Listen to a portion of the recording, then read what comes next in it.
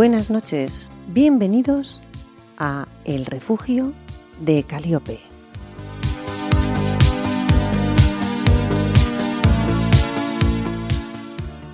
Como cada miércoles a las 11 de la noche, conectamos con todos vosotros a través de las ondas de Donostia Kultura Irratia y de Portu Radio.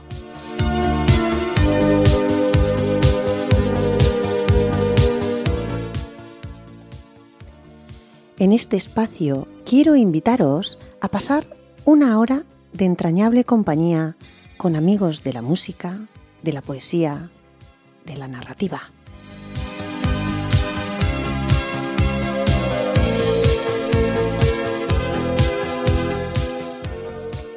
Al sonido, Telmo Trenor. Gracias a él podemos estar en el aire.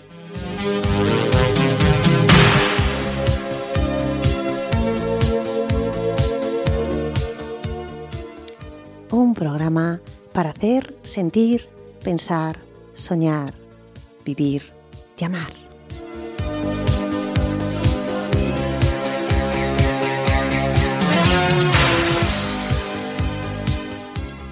Gracias, queridos radioyentes, por conectar con esta emisora los miércoles a las 11 de la noche, porque juntos conseguimos hacer el refugio de Caliope.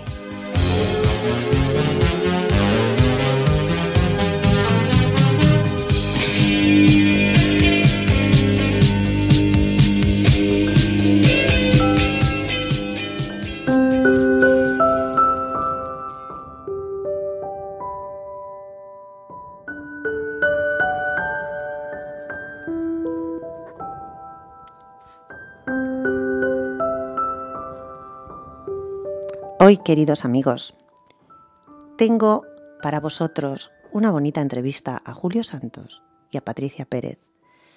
Son los creadores de Txano y Oscar, pero eso será después. Primero vamos a hacer un poquito de historia sobre el día que está por llegar.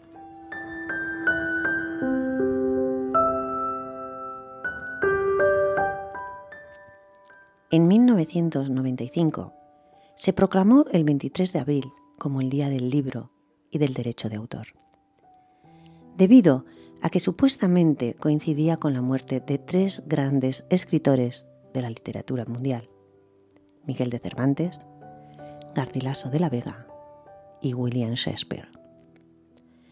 Aunque se sabe que Miguel de Cervantes Saavedra y William Shakespeare no fallecieron el mismo 23 de abril de 1616. El primero falleció un día antes y el segundo, según el calendario actual, probablemente un 3 de mayo. Lo cierto es que así como el inca Garcilaso de la Vega, otro hombre de letras fallecido en la misma fecha, todos ellos respiraron el mismo aire monárquico y religioso de su época.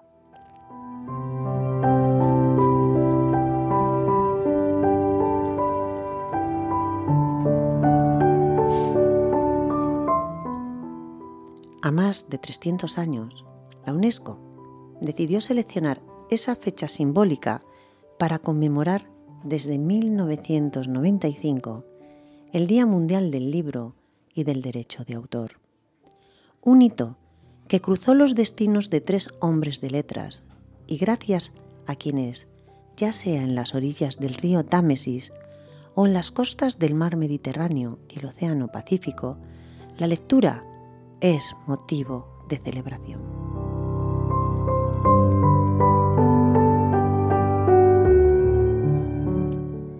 Cervantes, Shakespeare y el Inca son expresión de una lengua, una posición en el mundo, una concepción de la literatura y un periodo marcado por las tensiones de un mundo que había abierto sus fronteras.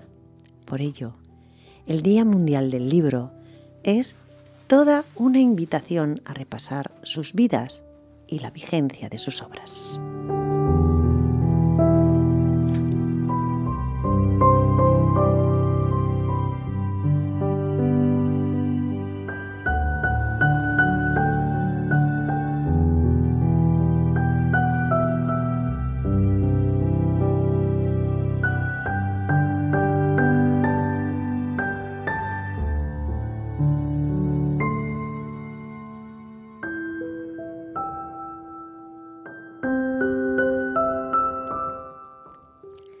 Hablamos de Garcilaso de la Vega, faro del mestizaje. El Inca nació en Cusco un 12 de abril de 1539. Fue hijo del capitán español Sebastián Garcilaso de la Vega y Vargas y la noble cusqueña Chimpu Oldo, y tuvo como lengua originaria el quechua, aunque por la educación que recibió pudo dominar el castellano. Este detalle no resulta menor, pues el autor peruano fue un mestizo a boca llena. El Inca Garcilaso de la Vega buscó la armonía y la traducción entre dos culturas, que debido a la colonización parecían distanciadas entre sí. Gómez Suárez de Figueroa, como fue bautizado, viajó a los 21 años a España, tras la muerte de su padre.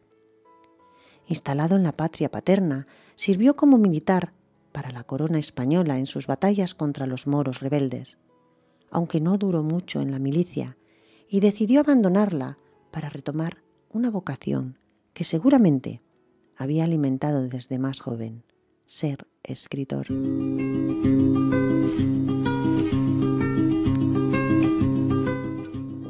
Así, inició un extenso proceso para concebir los comentarios reales, obra para la cual, como apuntó el escritor Luis Loiza en su ensayo, el Inca Garcilaso se preparó toda su vida, publicada en 2 partes, en 1609 y 1617, esta última de manera póstuma.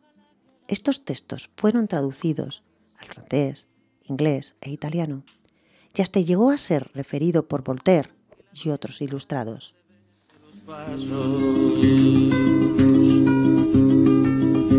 Ojalá se te acabe la mirada constante, la palabra precisa, la sonrisa. Garcilaso logró construir una memoria que recopila los mitos y las narraciones incas que hasta hoy nos sirven para explicarnos el origen incaico, nuestro pasado y la cosmovisión incaica. Escuchemos uno de sus poemas. En todos los segundos, en todas las visiones. En tanto que de rosa y azucena se muestra la color en vuestro gesto, y que vuestro mirar ardiente, honesto, con clara luz la tempestad serena. Y en tanto que el cabello que en la vena del loro se escogió, con vuelo presto, por el hermoso cuello blanco enhiesto, el viento mueve, esparce y desordena. Coged de vuestra alegre primavera el dulce fruto, antes que el tiempo airado cubra de nieve la hermosura cumbre. Marchitará la rosa el viento helado, todo lo mudará la edad ligera, por no hacer mudanza en su costumbre.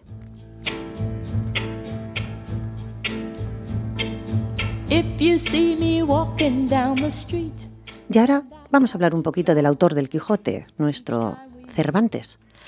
¿Quién no conoce a Cervantes? Oh, memoria enemiga mortal de mi descanso, la virtud es más perseguida de los malos que amada de los buenos. La ingratitud es hija de la soberbia.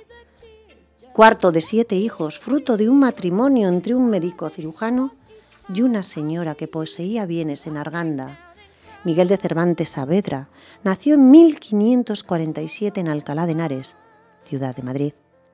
Sus primeros estudios de letras los hizo en Córdoba, a donde se mudó con su familia, luego de que su padre sufriera sucesivas desgracias económicas.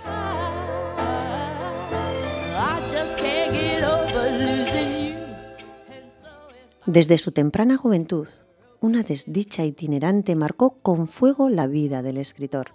Fue camarero en Italia, soldado de la Santa Liga en la batalla contra los turcos en Lepanto, donde su mano izquierda quedó inmovilizada por un mosquetazo. Esclavo en Argelia, comisario real de abastos de la corona española y presidario en Sevilla. Pero por encima de todo, Cervantes fue un voraz lector que tuvo la audacia de fundar y agotar el género novelesco con el ingenioso hidalgo Don Quijote de la Mancha, un libro que surgió a raíz de la admiración, saturación y decepción de los géneros vigentes y populares de su época, es decir, los libros de caballería.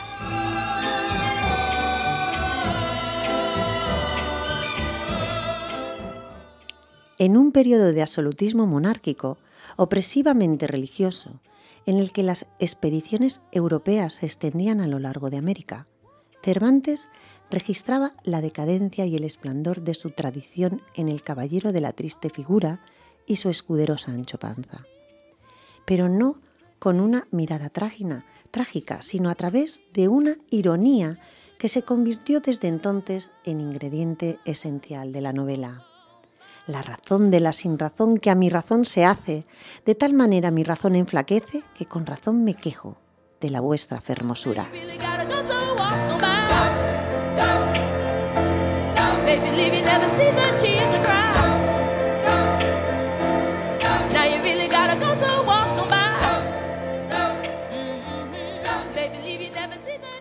Y el inventor del humano, Shakespeare. Al contrario de Cervantes, no hay en la vida de William Shakespeare los sobresaltos de un viajante o un prisionero. Nacido en Avon, Reino Unido, en el año 1564, poco se conoce sobre la biografía del dramaturgo y poeta inglés, aunque se sabe que fue el tercero de 8 hijos de un hogar católico y que cultivó su vocación por las letras en la Grammar School de su ciudad natal.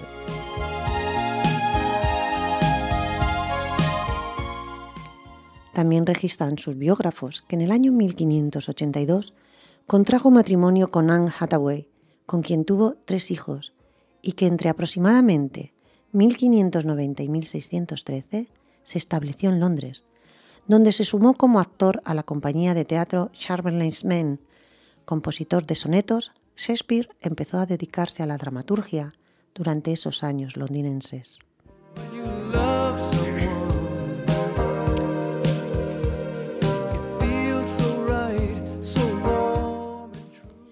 Divididas en tragedias, comedias e historia, sus piezas de teatro le granjearon fama al bardo de Avon. En la Inglaterra isabelina, Hamlet, Falstaff, Macbeth, Edmundo, Julieta, Rosalinda.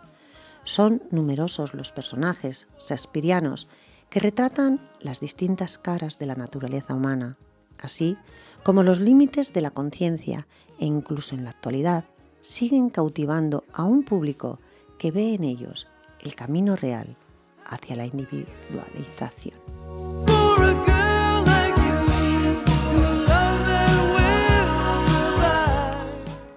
Pero no solo sus representaciones de los cambios humanos hicieron de Shakespeare un autor universal, sino también su capacidad para renovar la lengua inglesa.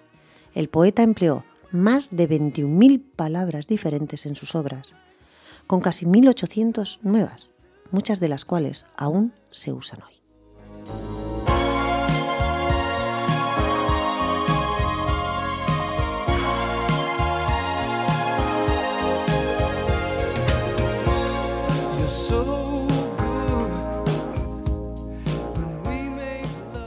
¿Ser o no ser? Esa es la cuestión. ¿Cuál es más dignación del ánimo, sufrir los tiros penetrantes de la fortuna injusta u oponer los brazos a este torrente de calamidades y darlas fin con atrevida resistencia? Morir es dormir, no más. Y por un sueño diremos las aflicciones se acabaron y los dolores sin número, patrimonio de nuestra débil naturaleza. Este es un término que deberíamos solicitar con ansia. Morir es dormir y tal vez soñar. Sí, y ved aquí el grande obstáculo, porque el considerar que sueños podrán ocurrir en el silencio del sepulcro, cuando hayamos abandonado este despojo mortal, es razón harto poderosa para detenernos. Esta es la consideración que hace nuestra infelicidad tan larga. ¿Quién, si esto no fuese, aguantaría la lentitud de los tribunales, la insolencia de los empleados, las tropelías que recibe pacífico el mérito de los hombres más indignos, las angustias de un mal pagado amor, las injurias y quebrantos de la edad, la violencia de los tiranos, el desprecio de los soberbios? Cuando el que esto sufre pudiera procurar su quietud con solo un puñal, ¿quién podría tolerar tanta opresión sudando, gimiendo bajo el peso de una vida molesta, si no fuese que el temor de que existe alguna cosa más allá de la muerte, aquel país desconocido de cuyos límites ningún caminante torna, nos embaraza en dudas y nos hace sufrir los males que nos cercan, antes que ir a buscar otros de que no tenemos seguro conocimiento. Esta previsión nos hace a todos cobardes, así la natural tintura del valor se debilita con los barnices pálidos de la prudencia. Las empresas de mayor importancia, por esta sola consideración mudan camino, no se ejecutan y se reducen a designios vanos. Pero la hermosa Ofelia, graciosa niña, espero que mis defectos no serán olvidados en tus oraciones.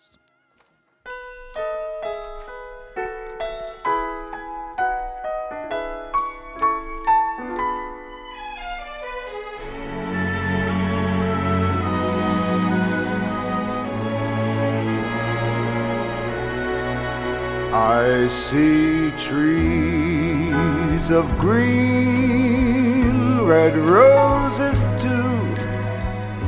I see they bloom for me and you. And I think to myself,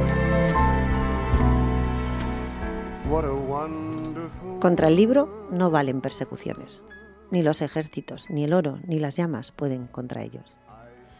Porque podéis hacer desaparecer una obra, pero no podéis cortar las cabezas que han aprendido de ella.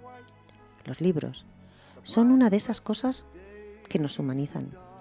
Por esa importancia, hoy nos queremos acercar a ellos con respeto y con mucha admiración. What a wonderful world. En tiempos de incertidumbre, muchas personas recurren a los libros como refugio y fuente de sueños. De hecho, los libros tienen la doble capacidad única de entretenernos y educarnos. Por eso, debemos garantizar que todo el mundo tenga acceso al conocimiento y a la reflexión a través de los libros y la lectura.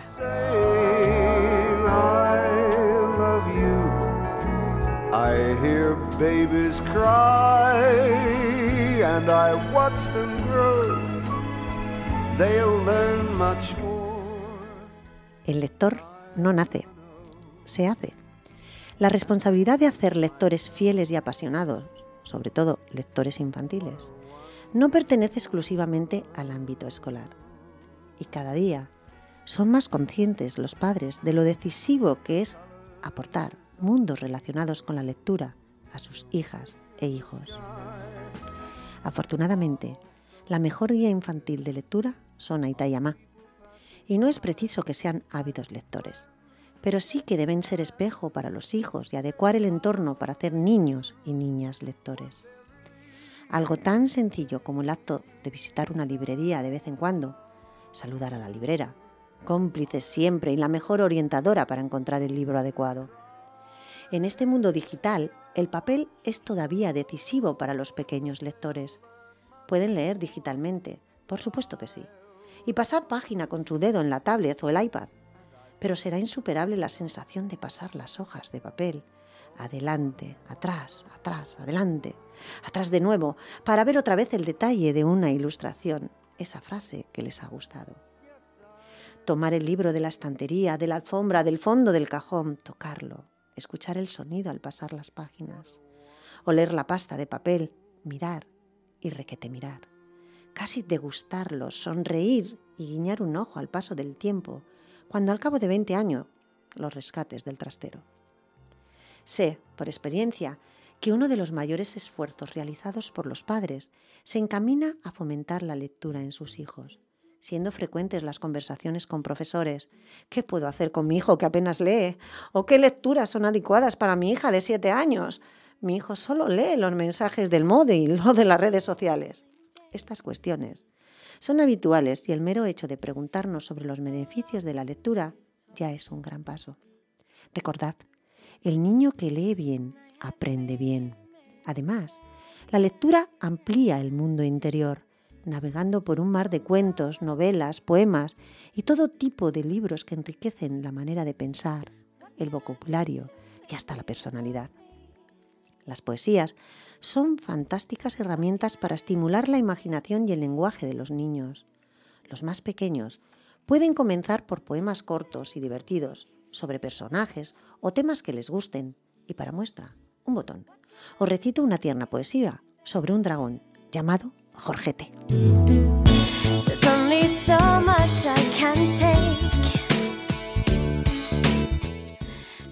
Esta es la historia de Jorgete, un dragón con brillante armadura, que no vive en una cueva oscura, sino en un impresionante palacete. Posee una biblioteca gigantesca, repleta de libros de aventuras, en los que caballeros y princesas adoptan a dragones con desventuras. Les gusta reír, jugar y bailar, montar en bicicleta y patinar. Y cuando hace mal tiempo, disfrazarse es su pasatiempo. Compone poesía con gran maestría, acompañada de una preciosa caligrafía. Cuenta cuentos con salero y simpatía. Todos lo aplauden con mucha algarabía. Nunca fuego de su boca arrojó, pero sí millones de pompas de jabón. Después se despide cantando una canción y dando millones de abrazos a su alrededor.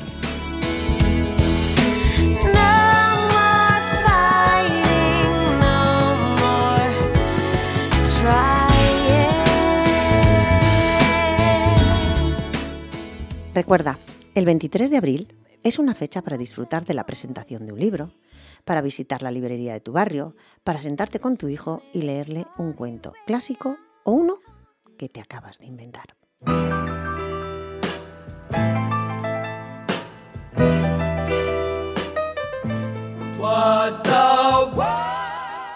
Estaba el señor Don Libro sentadito en su sillón. Con un ojo pasaba la hoja, que en el otro ve televisión. Estaba el señor Don Libro aburrido en su sillón, esperando a que viniera aquel pequeño lector. Don Libro era un tío sabio, que sabía de luna y de sol, que sabía de tierras y mares, de historias y aves, de peces de todo color. Estaba el señor Don Libro, tiritando de frío en su sillón. Vino un niño, lo cogió en sus manos y el libro entró en calor. We don't need another mountain. El Día Mundial del Libro es una gran celebración. Es un reconocimiento a quienes escriben, editan, corrigen, ilustran, diseñan y, sobre todo, a los lectores. Además, es una fecha para festejar la lectura con eventos literarios, ferias de libros. La Confederación General de la UNESCO, celebrada en París en el año 1995, decidió rendir un homenaje universal a los libros y escritores en esta fecha. El objetivo es alentar a los jóvenes a descubrir el placer de la lectura y a valorar las contribuciones que ha hecho el sector libro a la humanidad. Este día también se celebra el derecho de autor, que contempla los derechos de los autores sobre sus obras literarias y artísticas. Hay muchas formas de participar en el Día Internacional del Libro, desde lecturas para descubrir nuevos autores hasta regalarlos. Los niños podrán sumergirse en mundos posibles llenos de colores y enseñanza. Para los adultos, este día marca un momento para explorar géneros que no habían leído, establecer objetivos de lectura y mostrar a los niños y jóvenes que la lectura va más allá de la educación formal. Las historias se compartirán, la imaginación se disparará y el mundo se convertirá en un lugar más hermoso a medida que los lectores viajan a través de la palabra escrita. Todo lo que tienes que hacer es buscar un libro y abrirlo.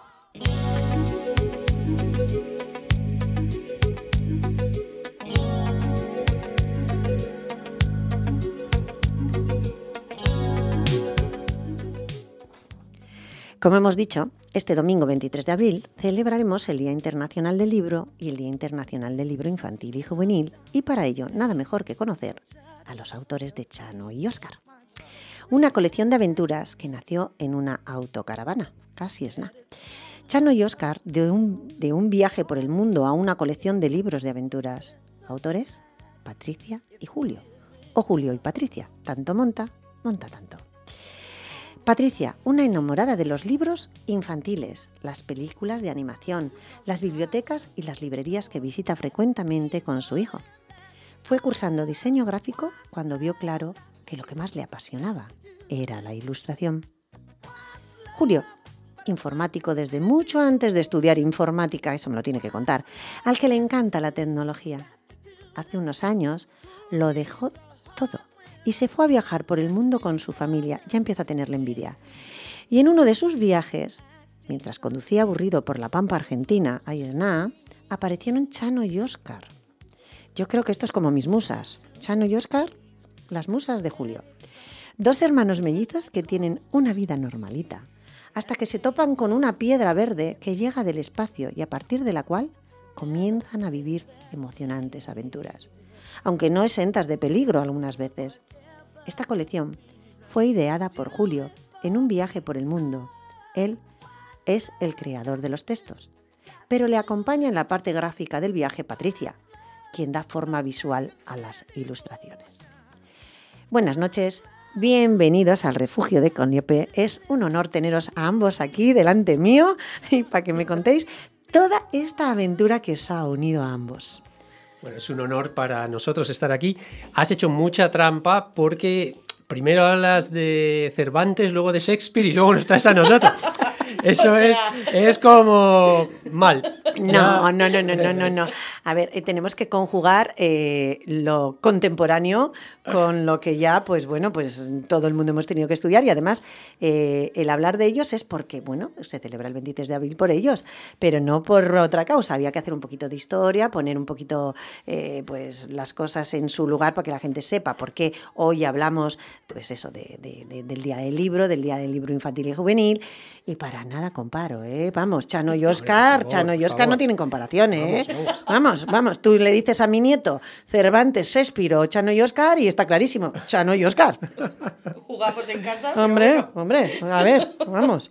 Sí. Cervantes para nosotros cuando estudiamos, ellos no saben quién es. Así que cuéntame, ¿cómo surgió Txano y Oscar? Bueno, pues la verdad es que es una historia curiosa, pero yo creo que le pasa a mucha gente sin que se dé cuenta. O sea, lo de tener ideas de esas que simplemente las dejamos pasar durante unos minutos por la cabeza, no les damos ninguna importancia y igual que han venido se van, ¿no? Pero yo en algún momento, mientras estaba preparando ese viaje, ya me di cuenta que eso de las ideas era algo a lo que había que hacerle caso. Y cuando ya conseguimos estar viajando, pues había muchos momentos de estos en los que, bueno, pues Elena es mi mujer, íbamos conduciendo, teníamos que ir de un sitio a otro, había que hacer un trayecto largo y yo conducía tranquilamente en silencio y iba leyendo un libro al lado, pues porque ya nos habíamos contado todo lo que nos teníamos que contar. No había tantas cosas para decirse. Y yo, cuando conduzco y pienso, me aburro, se me ocurren mogollón de ideas. Muchas. Es el momento, la gente dice que es la ducha, otros dicen que es al afeitarse, yo es cuando conduzco y me aburro. La mayoría de esas ideas no sirven para nada, pero de vez en cuando aparece alguna que lo noto enseguida. O sea que, esta idea parece buena. Txano y Oscar fue de esas. Me pareció una buena idea. Es cierto que antes de aparecer yo ya andaba como detrás de algo, estaba buscando, pensar que en ese momento en el viaje por Sudamérica era como el segundo año. Íbamos a hacer 3 años de proyecto de viaje, Sudamérica era el segundo y estábamos como al Ecuador del viaje. Parece muy largo, que todavía nos quedaba 1 año y pico, pero yo ya le empezaba a dar vueltas a qué iba a hacer con mi vida a la vuelta de ese viaje, ¿no? Y en ese contexto es cuando aparecen Txano y Oscar, aparece la idea de una colección de libros infantiles y ese mismo día enseguida me puse a apuntar todo lo que se me había ocurrido mientras conducía, que no podía apuntar. Y ahí fue cuando pasamos a Chile. Esta ya es otra historia, o sea, Txano y Oscar habían nacido ahí, pero todavía no tenían muy claro de qué podían ir las aventuras. Yo sí que como he hecho un poquito de investigación por ahí, os he leído, os he buscado y esas cosas, creo que los primeros críticos fueron tus hijos. Sí, en aquel momento la verdad es que cuando escribí la primera historia tampoco tenía más público disponible, no quería subirlo a ningún sitio y estábamos los 4 en la autocaravana. Elena sabía que me iba a decir que le gustaba, pues es mi mujer. Bueno, igual la verdad es que si no le hubiera gustado me lo hubiera dicho, sí que es verdad. Pero bueno, me fiaba más del criterio de los peques en el sentido de que estos cuando no les gusta algo te lo dicen y ya está, no hay ningún problema. Entonces, entre medio de nuestras lecturas de los otros libros y tal, metí ahí el primer libro de Txano y Oscar para ver qué sensación les daba. Se disgustaron un poco con el final, porque es verdad que dejé un final un poco quizá más abierto de lo que ellos esperaban y tal, y me lo hicieron cambiar, cambiamos el final y lo demás fue para adelante. Y cuando escribí la segunda y la tercera historia, que todavía estamos también de viaje, lo probé también con ellos. les gustaron las 3 y ahí fue cuando ya pensé que de verdad a lo mejor podíamos crear una colección de libros infantiles con esos libros, y fue cuando le escribí a Patricia. Eso es lo que te iba a decir, ¿ya os conocíais? Patricia es mi cuñada.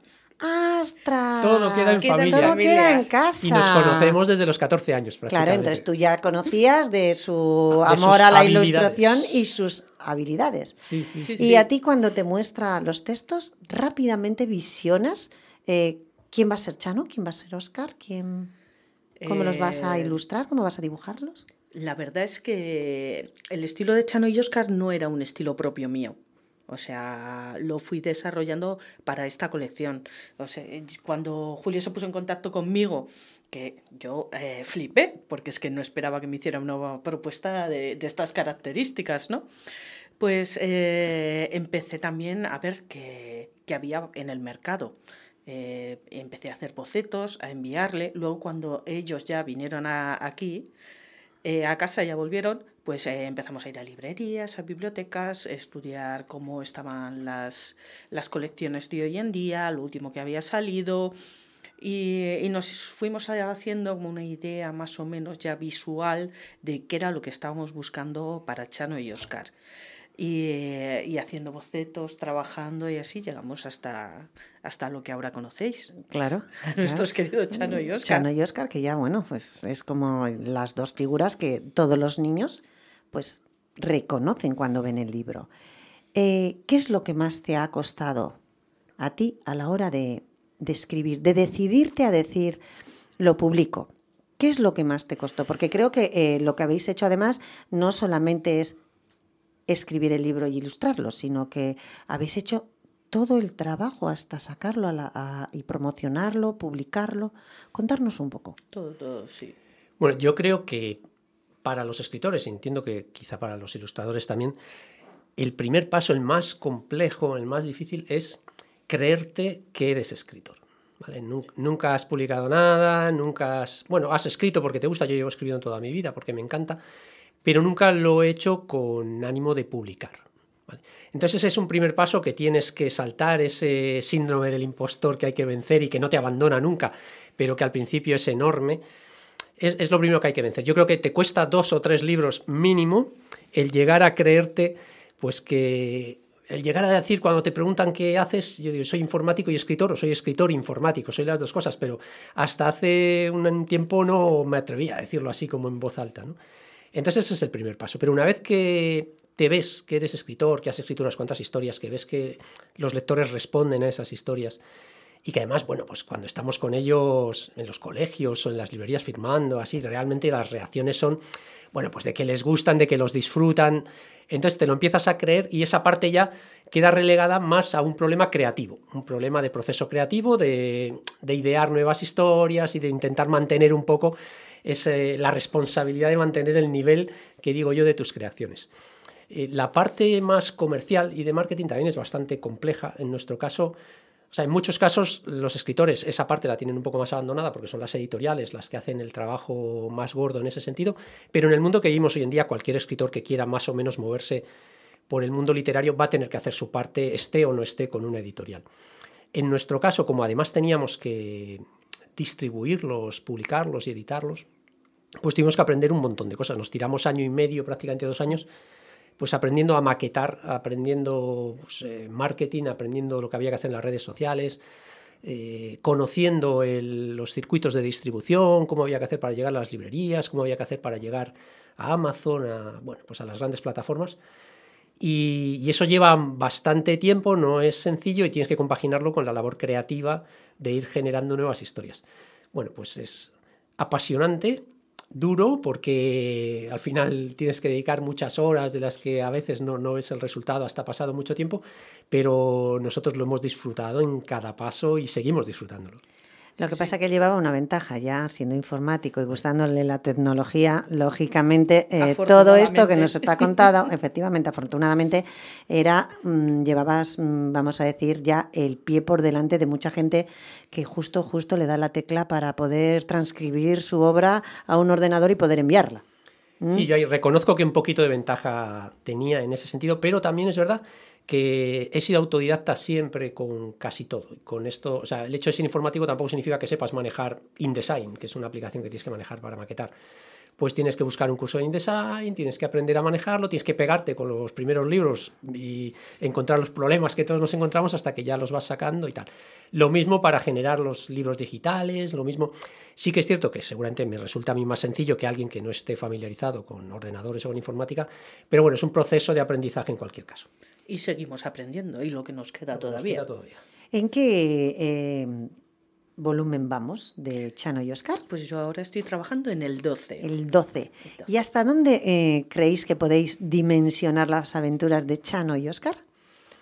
Hemos organizado, digamos, el universo chanosquiano, que decimos nosotros, como en una primera temporada de 12 libros, que ahora va a salir como el último de la primera temporada, y estamos ya trabajando en una segunda colección, en un spin-off. Lo hemos comentado de vez en cuando, pero bueno, es casi como una primicia, porque tampoco lo hemos dicho demasiado en público. Maravilloso. Así. Aquí en Petit Comité, que no se va a enterar nadie, pues bueno, no, realmente no lo puedes tampoco. decir. Entonces es un spin-off con uno de los personajes de la serie, los chavales y las chavalas que se los han leído los conocen y saben que hay un personaje muy especial para nosotros, aparte de los propios Txano y Oscar, que es su hermana pequeña, Sara Lee, que llevaba 4 o 5 libros pidiendo a gritos su propia colección. Ya le hemos tenido que decir que sí, y estamos trabajando yo estoy trabajando ya en los 2 primeros libros de la nueva colección. No tenemos fecha porque hay que desarrollar otra vez todo el proceso, pues volver a encontrar su diseño, volver a encontrar su estilo gráfico, volver a encontrar su maquetación. Sí, diferenciarlo un poco del Efectivamente, mundo. Tenemos que hacer un pequeño salto, no queremos que sea un salto enorme, queremos que siga porque el universo es el mismo, comparten personajes, comparten ciertas cosas, pero sí que haya una pequeña evolución, o sea, que los nuevos lectores encuentren que hay, bueno, puntos de diferencia entre una y otra. ¿Y tú en la ilustración qué es lo que más te ha costado hacer? Es que depende, cada ilustración es como un reto nuevo, ¿no? Hay algunas que las portadas son las que más trabajo dan, por supuesto, porque ahí es donde tienes que echar toda la carne al asador. Es lo primero que ven los niños, las niñas, los padres, o sea, madres. Entonces tiene que transmitir, tiene que dar unas pistas de qué va la aventura, pero no tiene que hacer spoiler. Entonces, si tienes una cosa atrayente, y son las que están más trabajadas. Y eso que las demás también. Sí, ahí tenemos nuestros truquitos creativos. Al final intentamos hacer la portada lo antes posible dentro del proceso gráfico. O sea, primero claro, yo acabo la historia, yo la reviso, tal. En un momento dado se la paso a Patri la relee para hacer la suya e imaginarse personajes y demás. Pero yo le digo, cuanto antes acabes la portada, antes vas a estar más relajada y vas a trabajar tranquila en el resto de ilustraciones, porque es verdad que avanzar mucho en la ilustración y que se vayan acercando los plazos del calendario de publicación y que todavía no tengas la portada es un problema, porque además no puedes generar material de marketing, en la distribuidora te van pidiendo la portada para sacar sus catálogos, pues es una cosa que cuanto tantas tengas, pues mejor. Sí, y respiras mejor, ya está la portada y es como... Ya me lo he quitado de encima. Tienes mucho trabajo todavía, claro, por delante, pero lo encaras de otra manera, más tranquila. Lo difícil ya está hecho, ¿no? Es como, sí. Ahora, aunque tengo trabajo, me puedo relajar un poco, el resto es distinto. No tengo que dar esa pista o esas pistas con una ilustración, como bien estás diciendo, ¿no? Que tiene que definir lo que hay dentro, todo el texto. ¿En algún momento te has planteado dar un salto a otro tipo de narrativa que no sea infantil? Muchas veces. ¿Y? Muchas veces lo he pensado. De hecho, apunto todas las ideas que se me ocurren al respecto. Pero ahora mismo es imposible. No nos da la vida casi para publicar estas historias, y entonces no. Una novela de adulto, digamos, pensando en adultos, serían, en mi cabeza son como 6 Txano y Oscar casi, o algo así. Entonces es bastante tiempo, tienes que dedicarle 1 año, 2 años mínimo. Es un proyecto a más largo plazo que en algún momento creo que abordaré porque me apetece, pero no. Yo tengo una pista muy buena para ti. Ah, sí. Hombre, claro, tú te has tirado mucho tiempo haciendo un maravilloso viaje. Qué mejor obra, qué mejor novela, que además casi puede ser hasta autobiográfica, o sea, de ese tiempo en familia, en una autocaravana, visitando países. Y además hablando verdaderamente de lo que habéis vivido, de lo que habéis disfrutado, y dando pistas de lo que se puede encontrar en esos países. Dale forma. Yo creo que es un libro maravilloso. Otra primicia. Ese libro ya está escrito. Pero no. Son 300 páginas del primer año de viaje, pero nunca hemos encontrado el momento de publicar. Pero no importa, ya está hecho. Llegará su momento, encontrará su lugar. No sé, realmente a veces lo tengo, o sea, está en una carpeta junto a las carpetas de Txano y Oscar en el ordenador y me da miedo abrirla y empezar a leerlo otra vez como si se rompiera el hechizo. Yo ahora tengo una imagen de ese viaje que es una forma y de lo que escribí en ese libro y tengo la sensación de que si lo leo igual 2 o 3 años después me va a desilusionar o va a ser algo distinto, no sé. Un día estos los releeré, pero veremos a la luz de, digamos, la evolución literaria que tienes cuando vas creando una colección como esta. Quizá lo que escribí hace 3 o 4 años me parece... Bueno, sé. El haberlo dejado en barbecho y el que ciertamente repose una historia y un escrito, lo que hace es que cuando tú lo vuelvas a sacar, lo vuelvas a leer, como cualquier otro escritor, te va a dar la visión de ese tiempo en el que tú ya no estás tan metido y vas a poder corregir cosas que en aquel momento no podías. Y posiblemente mejore la historia, así que no tengas miedo. Sí. Al contrario, yo creo que mejoraría. Aunque el lenguaje es diferente, el lenguaje de los niños es difícil. No tiene nada que ver. Además, no solo eso, tenéis que pensar una cosa. Las historias, tanto Txano y Oscar como la nueva colección, están escritas en primera persona, en ambos casos por un niño, bueno, en el segundo caso por una niña un poco más pequeña, en el caso de Txano y Oscar por un niño entre 9 y 11 años, más o menos, no le ponemos una edad definida, pero por ahí. Y es una visión del mundo que no tiene, o sea, que es completamente distinta a la que puede tener un adulto. Tienes que usar un lenguaje que sea lógico para un niño de esa edad, tanto en el narrador como en los diálogos, que al final entre ellos también cuando hablan tiene que ser un hablar de unos niños normales de esta época. Entonces efectivamente hay que hacer como muchas distinciones y sí que tengo que tener cuidado en ese sentido. Ya después de tantos libros sí que es verdad que te haces y yo cuando me meto en una historia la escribo todo de corrido y durante esas semanas estoy muy metido, mi cabeza está muy chanosquiana y lo hago, no me cuesta, pero luego me pongo en otras cosas y al cabo de 3 meses que empiezo con otra historia necesito como otros cuantos días de aclimatación para encontrar otra vez el tono. ¿Y qué parte de edad es la de Txano y Oscar? Pues según lo que lean, pueden a partir de 7 años. Si leen mucho, a partir de 7 años está bien. Y hasta 12 o 99, como quieras. Porque... Bueno, sí, yo siempre digo que los libros son... mis cuentos son de 8 a 88, suelo decir. Cuando me preguntan, ¿no? Los que tengo de infantil alguna vez cuando me han preguntado ¿de qué edad? Digo, de 8 a 88. O sea, esto empiezan con esa edad por la comprensión lectora. Pero luego todo depende. Yo también leo infantil y me gusta. Eso es. Yo también lo disfruto un montón. O sea, yo ahora mi hijo ya es más mayor, ya leo otras cosas, pero yo voy a la sección de infantil y me lo paso genial. O sea, ya solo por las ilustraciones, pero... Tú como ilustradora es normal, sí, pero a mí me encanta. pasa lo que él cuenta. O sea, es que poder visionar en una historia la forma de convivencia, la forma de relación de los niños, que con el tiempo pues lo olvidamos porque nuestros hijos crecen y empiezan a comportarse como nosotros, como adultos, entonces lo pierdes, ¿no? Y volverlo a retomar, aunque sea en un libro, a mí me parece que es tan atractivo y tan bonito que creo que no debiéramos de dejar de vez en cuando, por lo menos los adultos, pues si no es con tus hijos, con sobrinos, con nietos, con lo que sea, pues coger un libro pues infantil y leerlo, sí, ¿no? Sí. Yo más que leerlo, lo que hago además lo teatralizo. A mis nietos les encanta. ¿Qué le vamos a hacer? Además, mira, hace poco de las últimas reseñas, pues hay un blog que es Familia Lectora de 4, que uno de los chavales, porque son de distintas edades, decía... Es que Julio yo creo que tiene ahí algún espía entre nosotros por cómo reaccionaban los personajes, cómo hablaban entre ellos y decía, este nos está espiando por algún lado.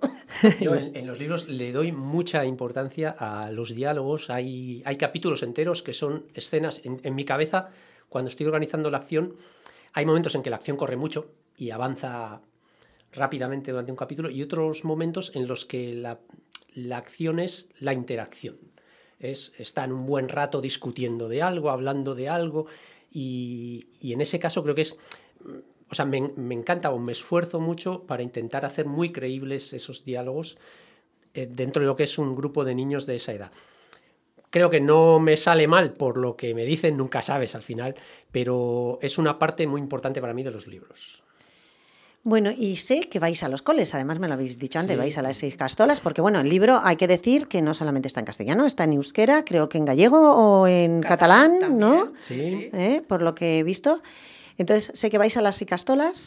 ¿Qué os dicen los niños? ¿Qué les contáis a los niños cuando es que vais? Nos dicen Bueno, de todo. nos dicen de todo, es verdad. El viernes pasado nos lo pasamos. Estuvimos en Pamplona en un colegio y bueno, fue buenísimo. Primero porque nada más llegar nos contó el andereño que lo habían leído todos, que no siempre pasa, a veces nos invitan, pero todavía no se han leído el libro, o se lo han leído unos pocos. Cuando se lo han leído todos, se nota.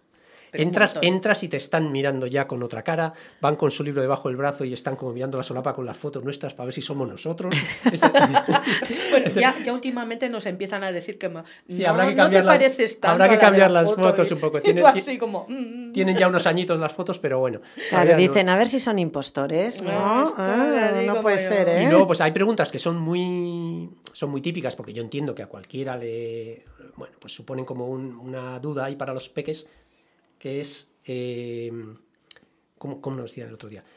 ¿Cómo se te ocurren las historias? ¿Vale? Eso para ellos es como un misterio. Las Claro. historias de dónde vienen, ¿no? Y yo les digo, pero no me vas a decir que nunca te has sentado en el sofá aburrido y se te ha ocurrido un montón de cosas que luego no eran ninguna historia ni nada, pero que no sabías ni de dónde venían y que era como un hilo de pensamiento. Las trastadas.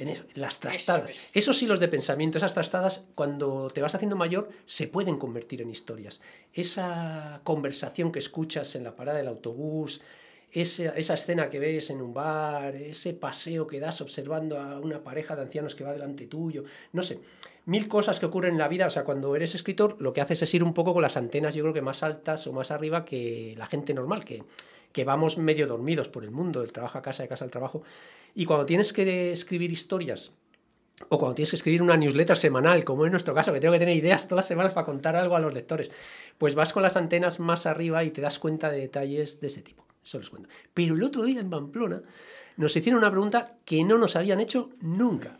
Y eso me pareció alucinante, porque hemos estado en muchos colegios. Una niña, Aichiber además, me acuerdo el nombre porque me llamó la atención, nos preguntó: ¿por qué elegiste a Txano como narrador en vez de a Oscar?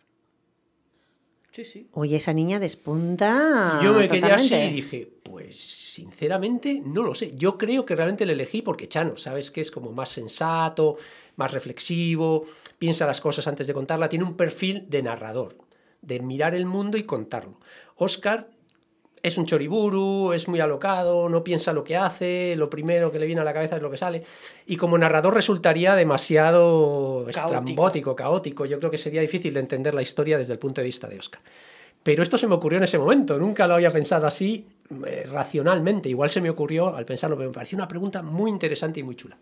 A mí lo que me hizo mucha ilusión fue cuando nos contaron que además habían teatralizado algunos de los capítulos. Es que nunca nos habían la dicho. Icastola. Y entonces sí, uno de las diferentes actividades que hicieron alrededor del libro, que la verdad es que hicieron un montón de Tiene cosas, muchas cosas, sí. una de ellas era teatralizar en los capítulos. O sea, lo que hubiera dado por estar allí y verlo representarlo. O sea, me hubiera hecho una ilusión, Qué me vine maravilla. maravillada. Se te ve en la cara, además, se te ve en la Sí, cara. sí. Bueno, yo te iba a preguntar, ahora que estabas hablando de lo de Txano y Oscar, pues uno, pues muy tranquilo, o más que tranquilo, reflexivo, ¿no? Y el otro todo lo contrario. ¿Cuál es el reflejo? También me lo preguntan siempre porque en cuanto digo que mis hijos son mellizos, me dicen, ya sabemos de dónde ha sacado, pero no.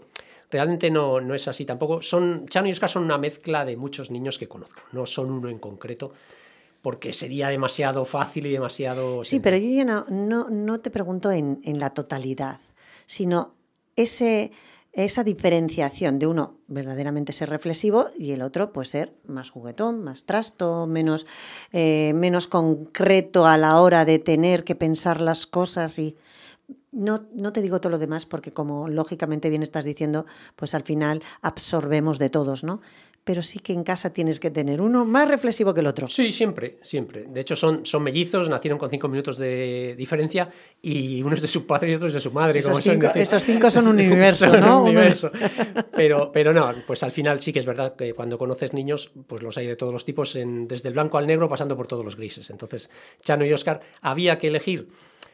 digamos, unas personalidades que dieran un poco de juego, necesitaba una personalidad más tranquila que hiciera de contrapartida de la locura de Oscar. Y pensaba yo al principio que esa iba a ser la personalidad de Txano, pero ha acabado resultando casi la de Saralí, la de su hermana, la pequeña. Sí, la que les pone las pilas a los dos cuando hace falta. Como buena niña. Como buena niña, efectivamente. Efectivamente, sí. Como buena mujer. Bueno, y contarnos, para terminar, ¿dónde es lo siguiente que vais a tener, donde podemos ver, donde los niños pueden disfrutar de vosotros? Supongo que como el 23 de abril está a la vuelta de la esquina, en algún sitio tendremos la posibilidad de que nos firméis libros, de que os vean, de que... Pues me gustaría decirte algún sitio, pero todavía no hemos cerrado nada. Nada, pues ya estáis tardando. Cero. Es que a veces... O sea, nada, que tenemos presentaciones, tenemos una presentación el 20 y algo, pero es una presentación online para un colegio de Cáceres. Sí. Tenemos el fin de que viene una charla para la Federación Guipuzcoana de Dislexia. Anda. Sí, también. Es una especie de taller, y lo normal es que siempre, toda la semana del coincidente con el 23, todas las Icastolas organizan como la semana del libro entre la Icastola, y solemos tener 4 o 5 presentaciones, pero todavía no tenemos nada cerrado ni ninguna fecha concreta. Bueno, Sí. Pues chicos, hay que estar pendientes porque Txano y Oscar segurísimo que podrá estar muy cerquita vuestro, e incluso en vuestra propia Icastola. Así que hay que ir pidiendo a la Ita y a la Ma que aquel que no tiene el libro, que empieza a coger, que la aventura es muy larga, son 12, hay que empezar a leerlos, disfrutarlos para que cuando ellos vayan les podáis hacer las preguntas concretas, concisas, sabiendo lo que estáis preguntando. Muchísimas gracias, ha sido todo un placer teneros conmigo aquí. A ti por la El placer ha sido nuestro y lo hemos disfrutado muchísimo. Gracias. If she is bad, he can see it. She can do no wrong.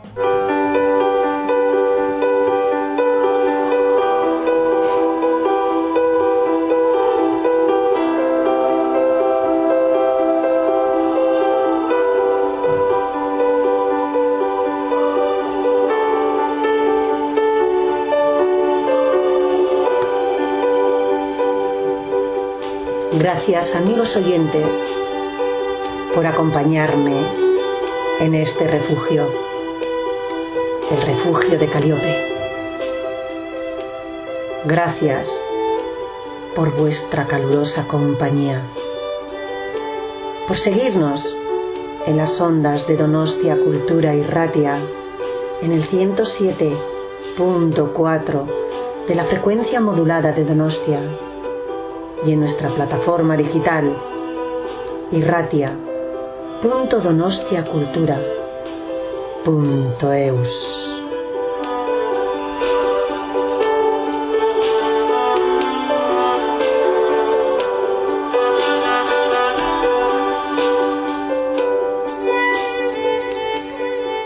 Yo te extrañaré, tenlo por seguro. Fueron tantos bellos momentos. Ahora, lo que parecía insignificante es lo que invade mi mente. Ojalá pudiera retroceder el tiempo para darte un abrazo de tinta y nunca soltarte. Aún puedo verte partir, con aquellas lágrimas escondidas en tu triste despedida. Qué difícil vivir sin palabras. Qué difícil vivir sin poesía. Mas prometo que volveré. Mi ausencia no será larga. Volveré a invadir vuestra mente. No dejéis que termine el día sin haber crecido un poco, sin haber sido feliz, sin haber aumentado vuestros sueños. Que la vida no os robe los sueños y que los sueños no os arrebaten la vida.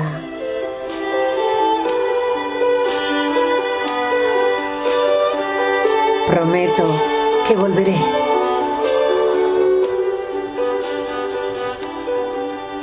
Mi ausencia no será larga. Volveré a abrazar la poesía.